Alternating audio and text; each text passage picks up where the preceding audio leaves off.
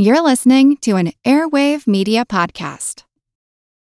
When you need mealtime inspiration, it's worth shopping Kroger, where you'll find over 30,000 mouth-watering choices that excite your inner foodie. And no matter what tasty choice you make, you'll enjoy our everyday low prices, plus extra ways to save, like digital coupons worth over $600 each week. You can also save up to $1 off per gallon at the pump with fuel points. More savings and more inspiring flavors make shopping Kroger worth it every time. Kroger, fresh for everyone. Fuel restrictions apply. Another day is here, and you're ready for it. What to wear? Check. Breakfast, lunch, and dinner? Check. Planning for what's next and how to save for it? That's where Bank of America can help. For your financial to-dos, Bank of America has experts ready to help get you closer to your goals. Get started at one of our local financial centers or 24/7 in our mobile banking app. Find a location near you at bankofamerica.com/talktous. What would you like the power to do? Mobile banking requires downloading the app and is only available for select devices. Message and data rates may apply. Bank of America N.A., member FDIC. You're smart. No one denies that. But are you smart enough to know what you don't know? Most of us aren't. In fact, as a species, we're spectacularly incompetent at assessing our own incompetency. Find out why your brain is driven to wrongness and also why you're in good company. Some brilliant scientists have made brilliant blunders. This is Big Picture Science and our monthly look at critical thinking, Skeptic Check.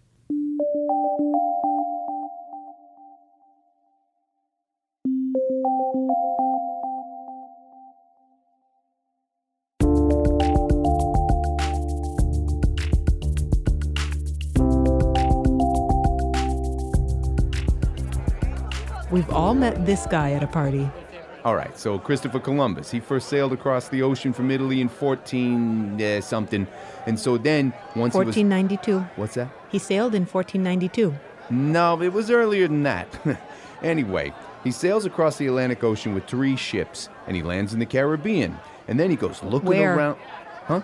Where in the Caribbean did Columbus land? Where? In the Cuba. It was in Cuba. Anyway, he called this the New World. And so once Christopher Columbus landed in San Salvador, they think. Sorry, but no. I've actually taken a class in American history. Anyway, there was the Nina, the Pinta, and the third one of his ships, the Santa Ana. Well, it got a hole in it. And so, with a little help from Magellan... Yes, that guy. Knows some stuff, but not very well. He took an American history class, but that was back when he was in college, way back. The stuff he doesn't remember about Columbus's voyage, well, he just makes it up. But that doesn't stop him from pontificating as an authority. And here's the thing. He doesn't know he's wrong. I'm Seth Shostak. And here's the other thing. It's not just the guy at the party who does this. It's you. It's all of us. I'm Molly Bentley, and welcome to Big Picture Science, produced at the SETI Institute, where scientists investigate the origin and nature of life. On Big Picture Science, we step back to get a wide-angle view on science and technology, and to understand both, we need to separate fact from fiction, hypothesis from hyperbole, junk DNA from junk science. And so we devote one episode a month to critical thinking, Skeptic Check. The American writer William Feather once wrote that being educated means being able to differentiate between what you know and what you don't. Turns out that's difficult to do. This episode of Skeptic Check, are you sure you're sure?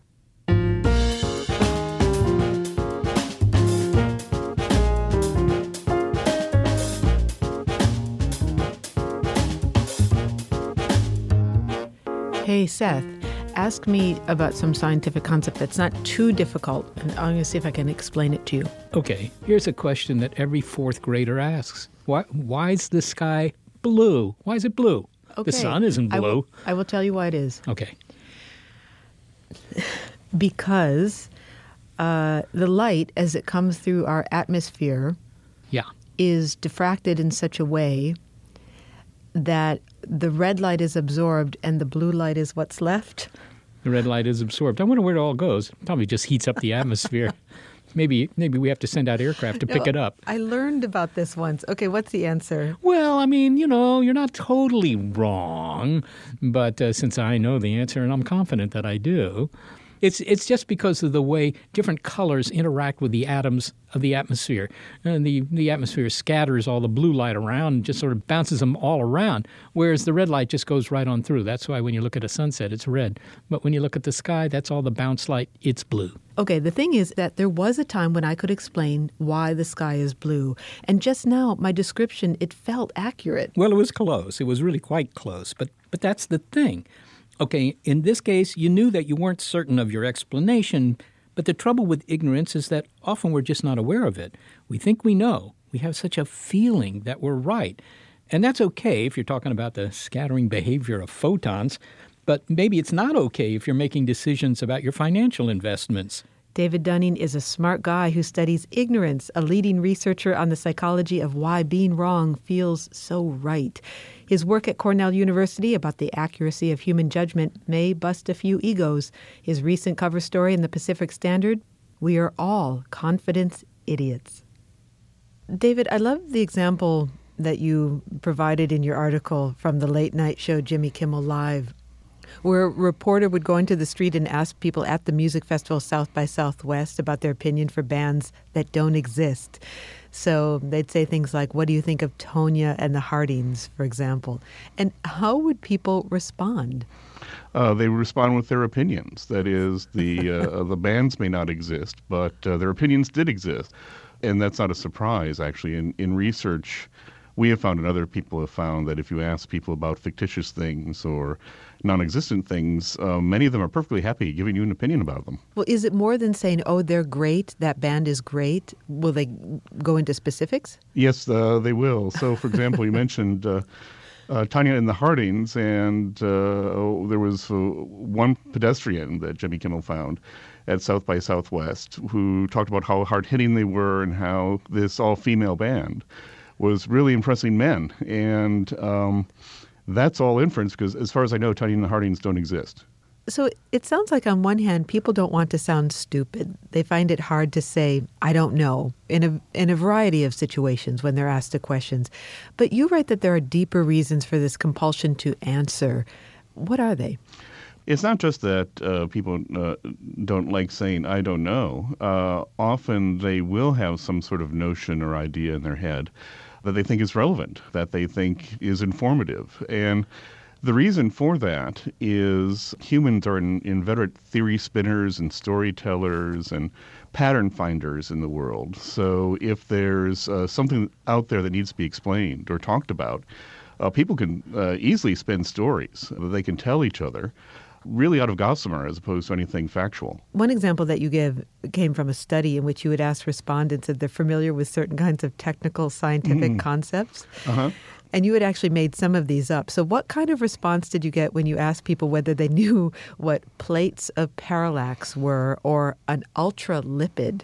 Well, what we got is we had people claim some familiarity with those terms. Now, we didn't ask anything more than that. We just asked, are you familiar with this term? And the correct answer is zero. I've never heard of this before because as far as we knew, the origin of these terms started in our office when we made them up.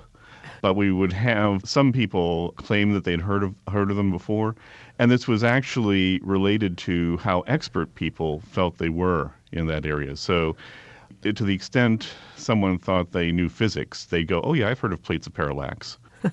It must have been a fun session to sit around with your colleagues and make up these terms. It can be, absolutely. But to be fair, one might be familiar with parallax or even with plates, be thinking of plate tectonics or something, and even the word lipid. And so often in these cases, don't people know something about a subject? They're sort of familiar with the term, they've read a book, they've heard an interview. It sounds like something that they know, and at one time they may have known something about the subject, not in the case of the words that you made up. And so we feel like we have a right to respond and talk about a subject as though we are knowledgeable. No, that's right. I mean, each of us has a tremendous number of metaphors, theories, facts. And so when we're asked a question, I mean, it's not that we're a blank slate.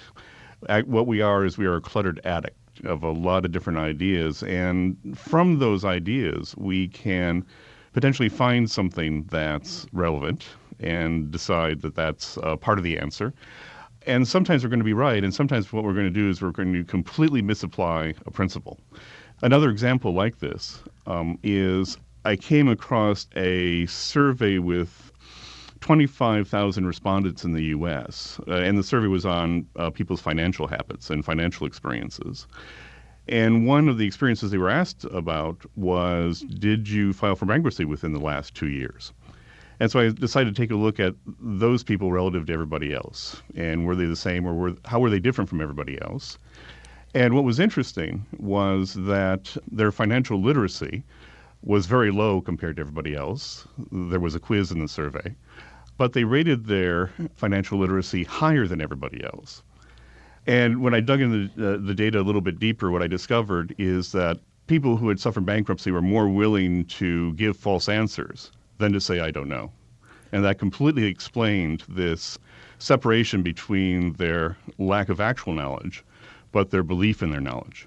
So there are real consequences to overstate how much we know. I mean, we may be ignorant, but to convince ourselves that we are not ignorant about a subject, in this case our financial health, is a problem.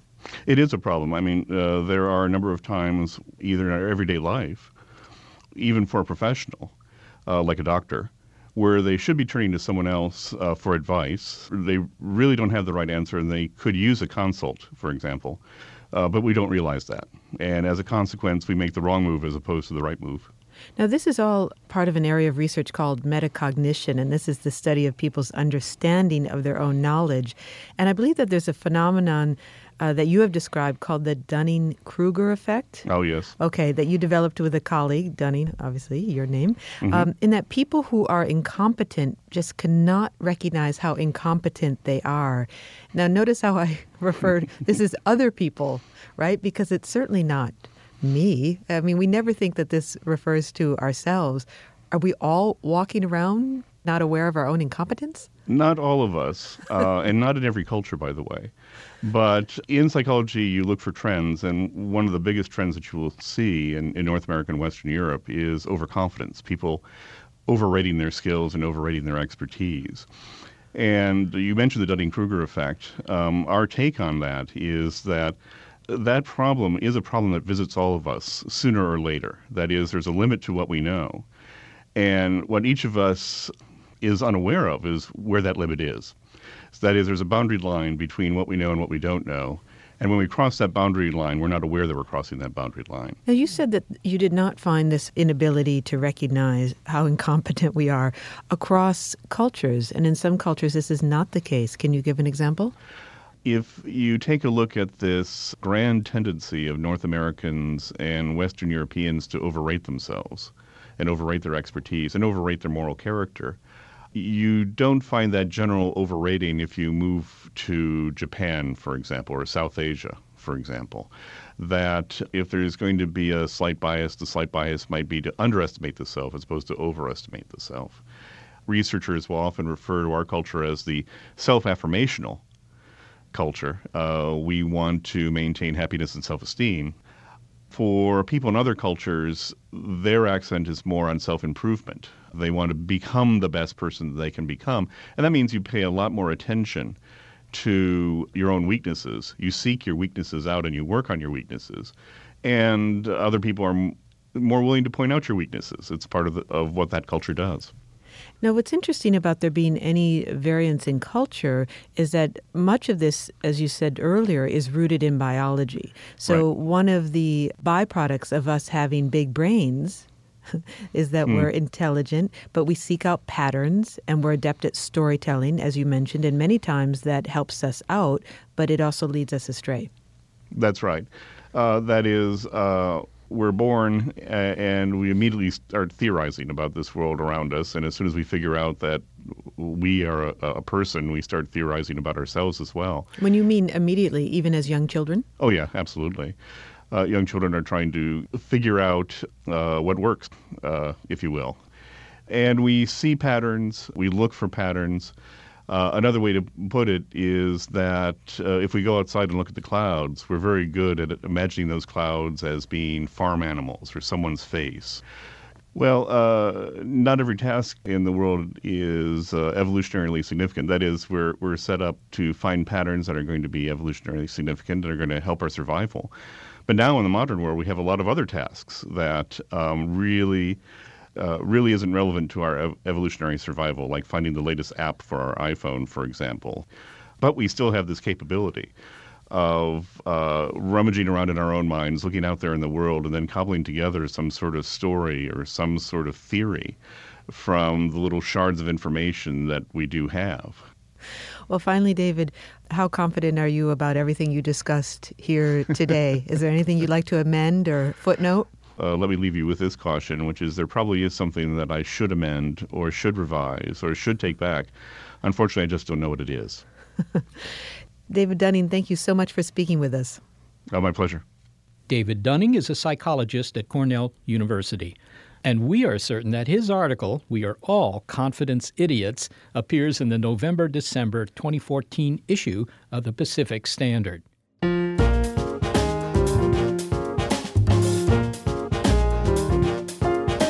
Sure, the average, or maybe even the above-average person is going to be overconfident about what he or she knows, but not those of us who went through years of rigorous training in logic, rational thinking, double-blind studies, not scientists. Nope.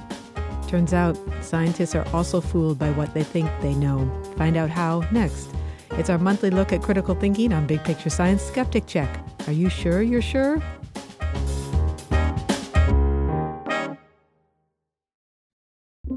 With Wired Science, you can geek out all you want. It's a podcast for anyone obsessed with math, science, space, biology, or technology. And it provides in-depth coverage on current news and discoveries. From strange diseases that turn your tongue fuzzy to tech that'll help crops grow from space. New episodes are released nearly every day, and they're typically under 10 minutes, so you can easily make them a part of your daily routine. Listen in the morning while you're getting ready or during lunch while you check NASA's astronomy picture of the day. Check out Wired Science now, wherever you get your podcasts. That's Wired Science, wherever you get your podcasts. We're talking about our susceptibility to not just making mistakes, but our obliviousness to the fact that we're doing so. And yes, you figure that this may apply to Mr. and Mrs. Average or Mr. and Mrs. Above Average. But surely not to our elite force of highly trained, logical thinkers. Bob, we think of scientists as being dispassionate seekers of the truth, free of personal bias that might skew their work somehow. Is that an accurate picture? No. That's straightforward. Why is it not? Neurologist Robert Burton, author of On Being Certain, Believing You Are Right Even When You're Not. We all like to think of ourselves as thinking clearly from A to B to C, and that is in fact how it feels to us, but that's not actually how the mind works. Even a scientist trained in rational thought still has a working subconscious. And important to note, most of our thought occurs at a subconscious level. All of those subjective understandings of the world were put there during our upbringing. The scientific training, that was layered over it. Seth, when was the last time you were wrong about a scientific idea? You might better ask, when was the last time I was right, actually? I was wrong about an observation of a group of galaxies. This was back, I don't know, in the 1970s or something. I thought we had found something really significant that might suggest that when you measure the speed at which a galaxy is moving away from you, that didn't have anything to do with the expansion of the universe. But it turns out it was wrong. I think I was influenced by the idea that we might have discovered something so interesting that I kind of ignored the possibility that maybe it was just an error in measurement. And you thought you were being rational at the time? Well, I always do. So scientists say that they're being rational, and they are, but it's not the whole story. Just like everyone else, they're influenced by their innate subjectivity. Hypotheses that they're sure are right. Envy over the success of a colleague, perhaps. Excitement over discovering something new. The scientific method irons out errors caused by bias, says Dr. Burton, but it takes time, as it did years ago when he and his colleagues proposed a novel procedure to prevent stroke. When I was a young neurologist in the faculty at UCSF, some vascular surgeons and I proposed a study for whether or not narrowed arteries in the neck, the so-called carotid artery, whether preemptive surgery in asymptomatic people would prevent stroke. Unfortunately, the study was not accepted by the Human Ethics Committee, because the chairman of the Department of Neurology said it's obvious that this surgery is worthless, and the chairman of the vascular surgery department said he wouldn't allow it because it was obvious that the surgery worked. Because of their inherent biases, one person not believing in surgery in general, and because the other believing in surgery as a panacea for prevention of stroke, the two people actually could not agree to do a study that was designed to try and decide which one of them was correct. Both of them were actually certain of their position based upon their training, their envy of the other person's position, and so on. It took 10 years to get the study approved. So in this case, unconscious biases mitigated against even doing the experiment. But, if you ask a middle school student about how science is conducted, they'll probably parrot the scientific method, formulate an hypothesis, try to falsify it, and so forth. I mean, in the real world, doesn't that at least provide a framework for objective inquiry? It does. Let me make this clear. We only learn through science as far as objective facts about the world. And I do not by any stretch of the imagination wish to denigrate science. But you have to understand how the questions of science arise out of your entire mind, which is predominantly subliminal in terms of how the brain works. So, for example, for many years it was thought that narrowing of the coronary arteries was the main cause of coronary artery disease. As a result, all the treatments and the way of thinking about it was sort of hydraulic. Narrowed arteries equals decreased blood supply to the heart. And it's only recently that people have realized that the artery narrowing is associated with an equal, if not more important phenomenon, namely inflammation of the arteries of the heart. Unfortunately, there was a lot of evidence to suggest that 50 years ago. But because people shaped their inquiries based upon their consensus opinion, the sort of mechanistic view of how the heart worked at that time, and didn't consider the alternative, namely inflammatory disease, as being the underlying substrate of atherosclerosis. So here's an example where all the studies on coronary artery disease arose out of a bias based upon prevailing contemporary standards, and it was only with a paradigm shift that people understood, wait a minute, this isn't exactly the way to go about thinking about it. So that's a good example where maybe it took 50 years for scientific thought to change. I can imagine that this feeling that we already know the answer, such as you've cited here in these examples, might have an obvious evolutionary explanation. I mean, isn't it a short circuit to quick reaction and something that might have saved our hides back in the days of our savanna-dwelling ancestors? Yes, the feeling of knowing that you're right is an involuntary sensation that the brain creates, and it's there for at least a couple reasons. One is you've got to make snap judgments. If a tiger's charging at you, you don't have time to do a control study. And it also feels good to think that we know the answer, right? And not only that, yes, it turns out that these sensations of being right are generated by the reward systems in the brain, so they're in the same general category as alcohol and drugs and so on. They're super pleasurable. And conversely, feeling that doubt is counterproductive in that regard. And also, you just need that sense of knowing to even proceed with doing a project in order to think, I think X will cause Y. You've got to have some belief in it before you have any evidence for it. So that in doing science, you have to start with a premise that feels right, even before you know it's right. So there's an inherent bias before you even get started with doing the study. You'd never do a study that you thought was wrong. Isn't this argument also used against science and scientists? Skeptics say that the scientists are too certain, that they're smug about their results, unwilling to entertain any doubt in their conclusions. Well, that's right. And I think the problem really is that science moves with a step forward, a step backward, a step sideways. It moves through successive trial and error steps that are, by the very definition, progress in science requires that you be wrong lots of times in order to find the right answer. So if it's going to be trial and error, it's very easy to pick apart science as saying, well, these guys are making mistakes or they're biased and all the rest.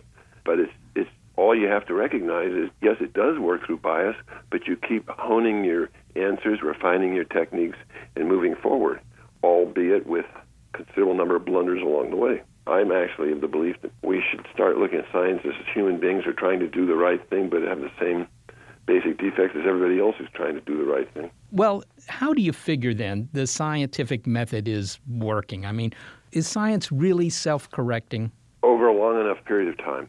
In other words, the Thomas Kuhn and the paradigm shift and so on. Basically, I told you the story about coronary artery disease going from primarily a hydraulic theory of narrowed vessels to one of more of inflammatory disease. It took a long time for that to come about, and still, because of our gut feeling about narrowed artery versus non-narrowed artery, we can't get beyond that. So the next generation will probably do better. So it's self-correcting over a long period of time where theories gradually gain hold and old theories fall away. Do you have a lot of sympathy for people who claim that scientists are wrong on issues where the majority of them seem to have a consensus as to what is true and what is not?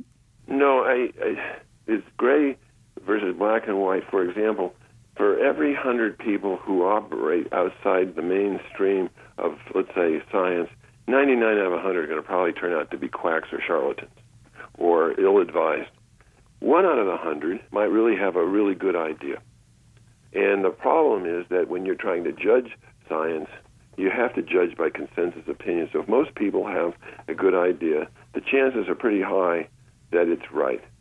On the other hand, there is an occasional outlier that changes the whole way we think about science.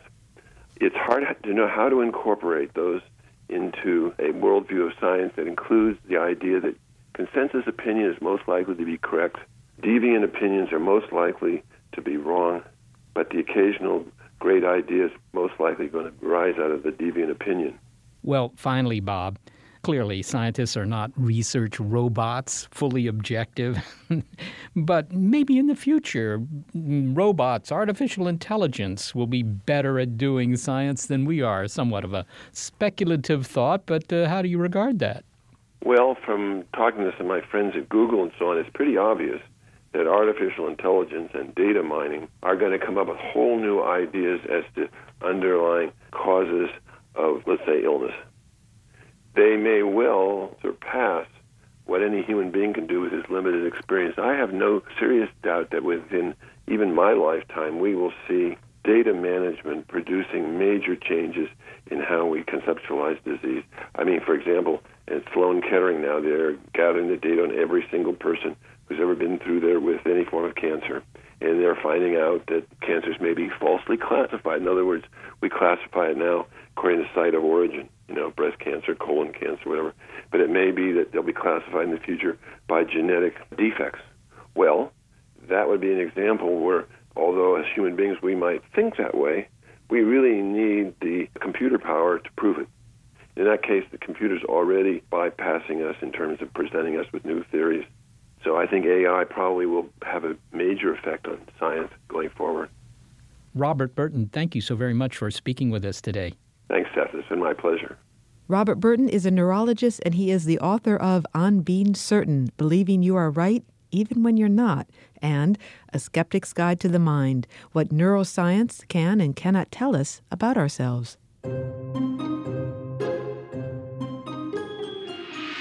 Robert Burton says that even scientists, those paragons of logical, rational, and analytic thought, are still guided to their conclusions by their subconscious.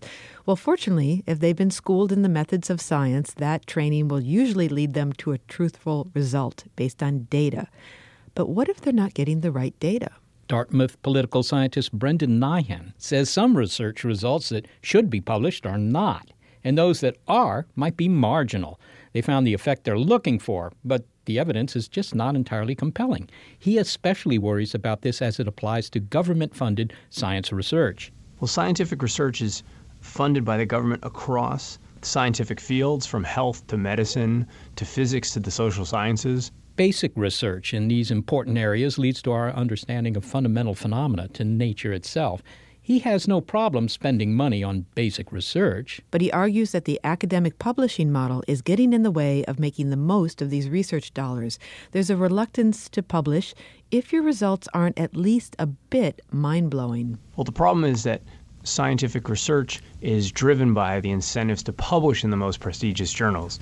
That creates incentives to publish the most provocative findings possible, and especially when you're doing empirical research, to publish statistically significant findings. That statistical significance filter that's imposed by the top journals has a huge effect on the research that's published in our best journals. Okay, statistical significance. What does that mean? Statistical significance is a hard concept. Okay, but here's how to think about it. It means that the result you got is really for real, and it's not just due to uncertainties in the data or noise in the equipment or something like that. Now, the problem is when you use that sort of approach, it creates an arbitrary threshold at a particular level of statistical significance that's used to determine which studies to publish and which studies not to publish. But let's say you have some new pharmaceutical that you think is effective against disease A, and you give it to lab rats or human lab rats or whatever, and 5% seem to show some improvement in a sample of 100. Well, it could be that 5% got better due to the drug, yeah, or due to the placebo effect, or just because some people recover spontaneously. It wasn't 50%, it wasn't 80%. 5% may not be statistically significant. And so Dr. Nyhan is concerned. So I'm worried about two things. One is the cases where we don't publish a finding, where we don't find a statistically significant effect, but the study was important and we don't learn from it because it's not published. The alternative are the studies that are published and they're statistically significant, but there's some evidence that those kinds of studies are being pushed over the margin to statistical significance by fiddling with the results. And that creates a really perverse incentive. There's far too many results that are just barely statistically significant, which we think in the aggregate suggests that researchers are being influenced by that threshold. He says that researchers are actually discouraged from publishing results that aren't spectacular or that don't agree with conventional wisdom, and they do publish studies that perhaps aren't significant. And so scientists, as rational as their brains may be looking at skewed data. And that may have an effect on whether the results can be replicated. In an op-ed for the New York Times, Brendan Nyhan summarized his concern for government-funded research in particular. You might carry out a study that somebody already tried or produced a null result and they just didn't publish it, so you waste your time trying it again. Or you might publish a positive result, but it really only helped a small number of people. Have I got that right? That's right. There's a diversion of effort into doing research where you're not learning from the studies that have failed in the past. And we see this all the time. We know, for instance, from the clinical trials registry that many drug trial results aren't published when they fail to confirm the hypotheses of the research.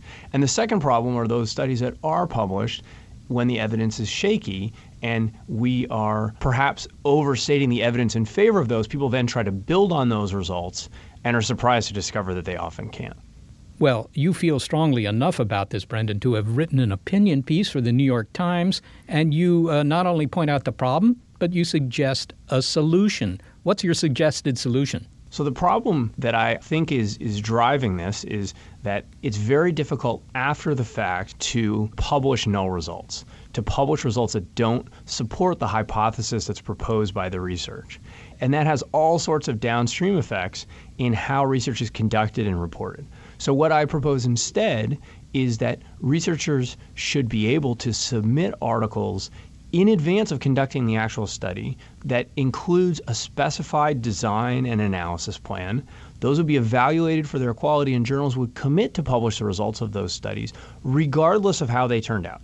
It would go into print either way. And then we would observe all of the research that's conducted, and it would create an incentive for researchers to design better studies in the first place.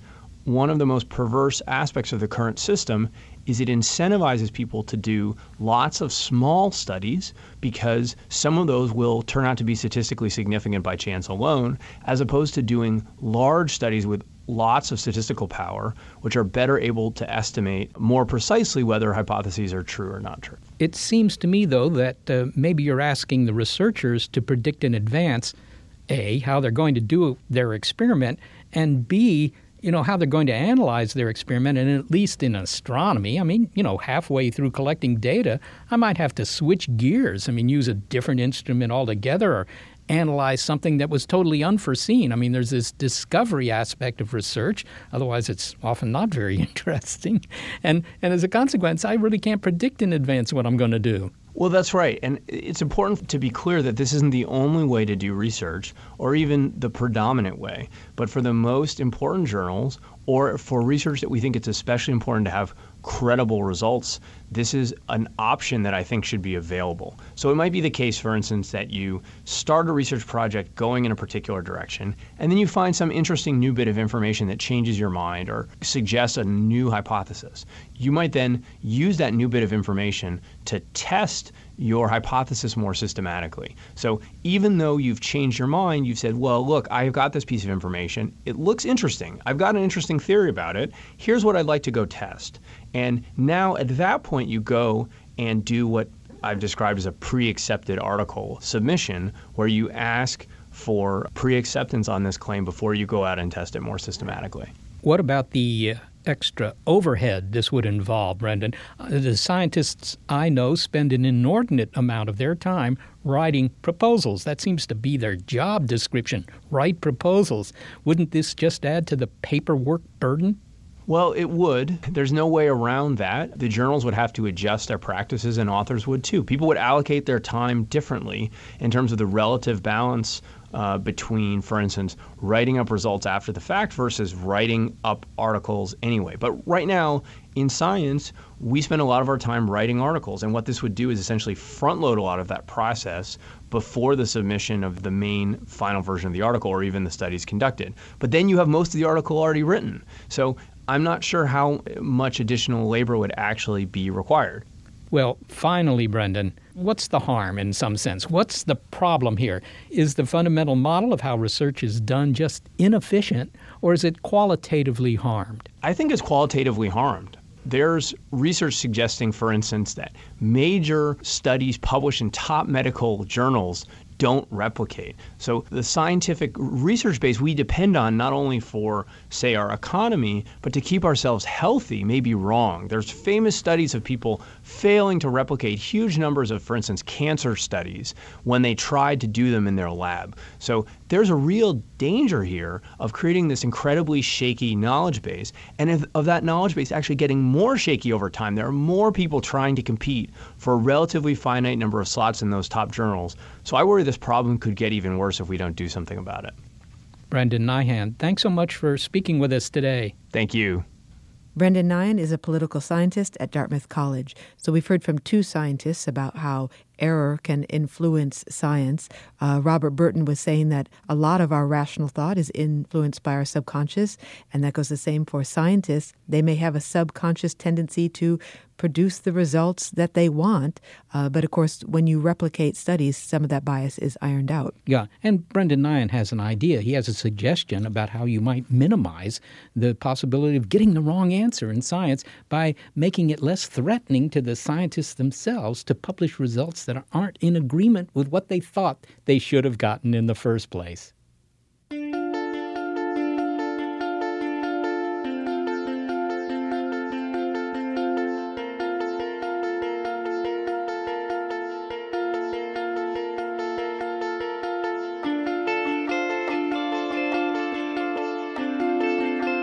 Next up, a story. There was once a brilliant physicist whose equations revolutionized cosmology by revealing the strangeness of time and space. One day, he came up with a theory as to why the universe couldn't be either expanding or contracting. And then he claimed it was his biggest blunder. The weird thing is, he was wrong about being wrong. That story of Al Einstein, as well as other brilliant scientists who were wrong about being right. It's our monthly look at critical thinking on Big Picture Science. Skeptic Check. Are you sure you're sure?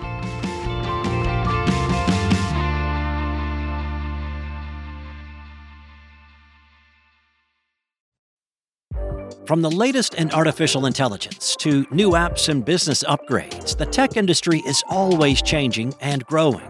So keep up with the Daily Crunch podcast from TechCrunch.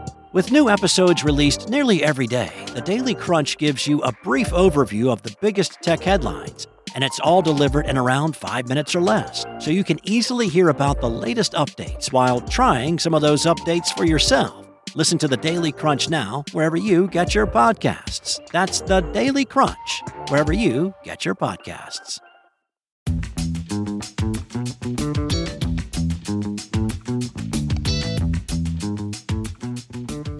No one is immune to making errors. but most of them don't affect humanity's view of the universe or of biological evolution or how thermodynamics works. But in the case of scientists, well, they can.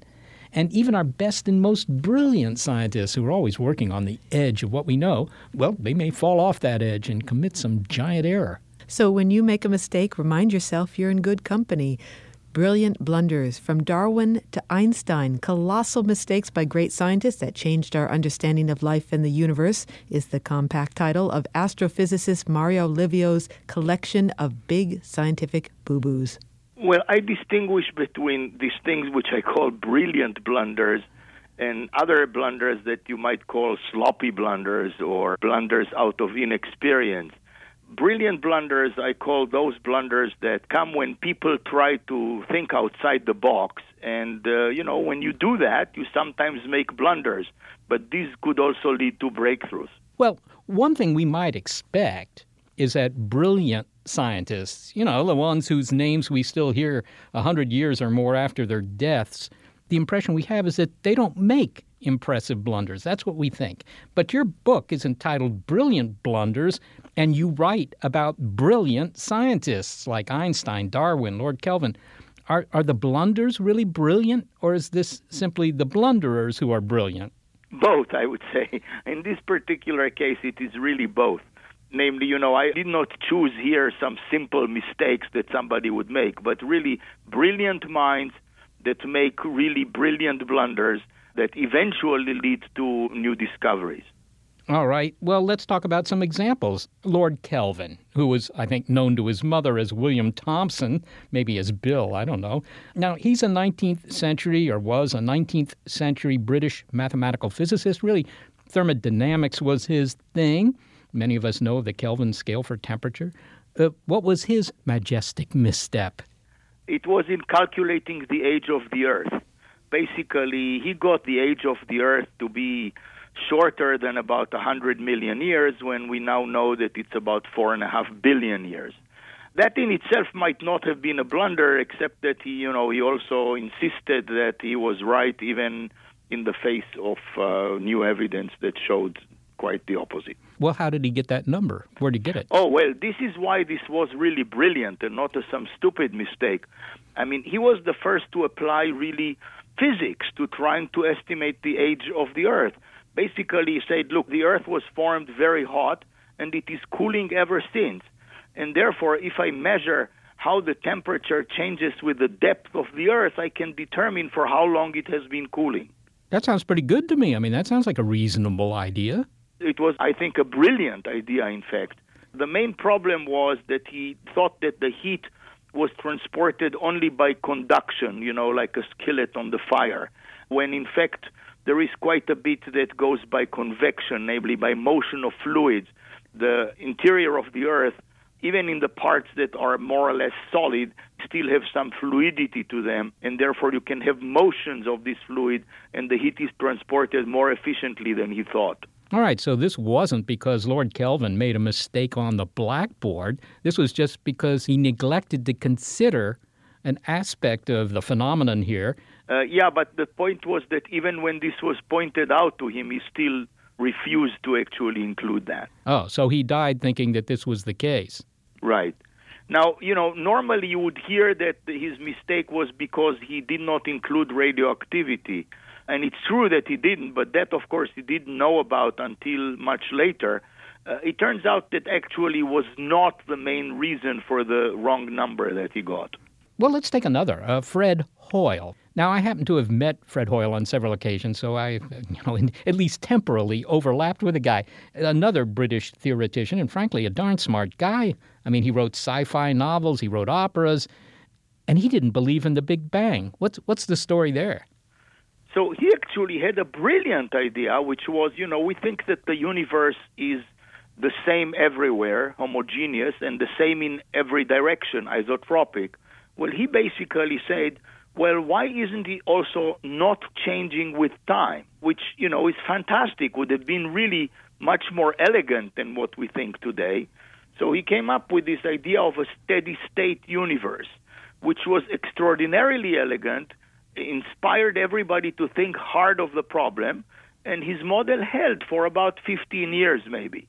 Then, unfortunately, in the face of mounting evidence that there was a Big Bang after all, he still refused to change his mind. Now, wait a minute. Steady state universe, the idea is that the universe was just always here and, always pretty much the same, except, of course, it's expanding. Don't you need to replace the material that's moving away from you if it's always going to be the same? That's right. So he invented the mechanism. He added the term to Einstein's equations that created new matter. Now, mind you, you might have thought that how can that be? You create new matter. But in fact, Fred Hoyle pointed out correctly that the creation of matter that he suggested was a very, very tiny, slow rate, when in fact the Big Bang theory suggests that the entire matter of the universe appeared all at once. So he thought that his was a more conservative idea. Yeah, well, it was, but it turned out to be wrong. I think there's some irony here in the fact that Fred Hoyle actually coined the term Big Bang, didn't he? That's right. In a radio program, he's the person who coined the term Big Bang, but he never believed in it. They probably wouldn't have had him as a guest on the television show. Well, he was a smart guy. I mean, he was a genius, in fact. It's just that he was also extremely stubborn and usually liked to think outside the mainstream. Well, maybe those are the characteristics you really need to make the big breakthroughs. I think that's absolutely right. And, he was one of the greatest astrophysicists of the 20th century. It's a pity that even on things that he was wrong, he insisted on continuing to hold to those ideas. Now, I think the most famous of these celebrity goofs is probably Einstein's biggest blunder. I think there have been books written with that title, actually. Can you briefly recap how and where he went awry? Basically, he thought that the universe was static. But, a universe in which you only have gravity cannot be static because everything attracts everything else. So this universe would collapse under its own weight, basically. So in order to make his universe static, he added a term into his equations that added a repulsive force that precisely balanced the attractive force of gravity everywhere. Well, then Edwin Hubble and Georges Lemaitre discovered that our universe is in fact expanding. When Einstein heard that, he said, wait a second, then I don't need to balance everything because gravity would just slow down the expansion. And he took that term out. Now, some people say he called it his biggest blunder. I say he probably never quite used that phrase. But he did regret having had that term in. Well, as you know, in 1998, we discovered that the expansion of our universe is speeding up. It's accelerating. And as far as we can tell, do you know what's causing that speeding up? Yeah. Precisely that term that Einstein took out of his equations. If he made a blunder at all, it was taking that term out rather than putting it in. Well, that's kind of interesting because he's the first person you've mentioned who actually admitted he had made a mistake, but his mistake was in admitting that he made a mistake. Actually, it wasn't a mistake. That's right. Some people are just so smart that what they think are mistakes turn out to be fantastic insights. Well, the stories you tell, Mario, of these name-brand blunders are certainly interesting, but are they exceptional? How frequent are blunders of this magnitude in science? They are actually very, very frequent. I mean, we have this sometimes concept that science is some sort of a direct march to the truth, when in fact it's nothing like that at all. Science progresses in this zigzag path with many, many false starts, many blind alleys, many times where you need to return to the starting point and so on. This is really how progress in science is achieved. But does this serve the people who don't want to believe in science? I'm thinking here of Darwinian evolution, climate change, that sort of thing. I mean, you point out in your book that Darwin himself made a brilliant blunder. Does this justify the critics of, evolution or climate change? Absolutely not, because, what the greatness of science is, everything that you really can call science, is that it can make falsifiable predictions. It makes predictions that can be tested by further experiments or observations. And if those further experiments or observations show the theory not to be right, then, scientists change the theory. They don't just hang on to the theory and say that the observations are wrong. So this is the greatest thing about the scientific method, that it makes predictions. If it cannot make predictions, it's not a scientific theory. Well, finally, Mario, you're a research scientist there. Do you ever have the feeling that if you aren't making blunders, you're probably not on the edge of research? I would say probably if you are not making any mistakes, you probably don't make very interesting science. I mean, if you are trying to do cutting-edge science, then you have to sometimes think in unconventional ways, and you have to also take some calculated risks. And when you do that, some fraction of the time you're going to make mistakes. Mario Livio, thanks so very much for being with us today. Thank you for having me. Mario Livio is an astrophysicist at the Space Telescope Science Institute and the author, most recently, of Brilliant Blunders, From Darwin to Einstein, Colossal Mistakes by Great Scientists That Changed Our Understanding of Life and the Universe. So what we've learned in the show is that we are ignorant about a lot of things. Perhaps we all knew this, but we are also supremely ignorant about our own ignorance. It's sort of hard to keep track of your own ignorance, isn't it? And figure out whether you're right or whether or not you're wrong. Now I find myself questioning just about everything after talking to David Dunning. It's not so hard for me to keep track of my ignorance. My friends do that very well. But just as all humans are susceptible to the common cold, I guess we're just all susceptible to making blunders. What I find interesting is not that, for example, scientists make blunders, but they'll defend them to the end. People who are non-scientists will defend them to the end, too, a lot of their ideas as well. But I guess the saving grace for science, at least, is that it's a joint effort. It's a societal effort. If somebody has an idea, even somebody as brilliant as Albert Einstein, thousands of people thereafter will try and prove it wrong or right. So in the end, one person, one scientist, well, they're not going to lead us astray for very long. Thanks to a production team that we are certain has tremendous talent, Gary Niederhoff and Barbara Vance. Also thanks to financial support from Rena Shulsky-David and Sammy David and the NASA Astrobiology Institute. Big Picture Science is produced at the SETI Institute, where scientists investigate the origin and nature of life. And a big thanks also to our listeners. Your ears have been attuned to Skeptic Check. Are you sure you're sure? If you'd like to hear more Big Picture Science, you can peruse our archives on our website, bigpicturescience.org. And if you're a podcast listener, but you would prefer to replace it with over-the-air radio because you feel certain in the subliminal subconscious cortex of your brain that it's better, check out the listing on our website of radio stations that carry the program. And if your local station is not on that list, well, consider letting them know you like the show. Oh, and have a comment, a criticism, or a suggestion? Well, throw in some praise for Leavening and then email it all to bigpicturescience@seti.org. Now, take Einstein. He came up with the theory of relativism, right? So here's how it works. Compared to you, I'm an attractive guy. Now, take Hank over there. Compared to him, well, there's aspects of my character I could work on, like my glutes. And this theory of Einstein's was the foundation of quantum automotive mechanics. Skeptic Check is brought to you thanks to a generous grant from the Trimberger Family Foundation. At the Trimberger Family Foundation, we hold that skepticism is a lamp that lights the way to truth. You don't need to be a scientist to hold that lamp. Look for evidence. Keep on thinking. Trimberger.org.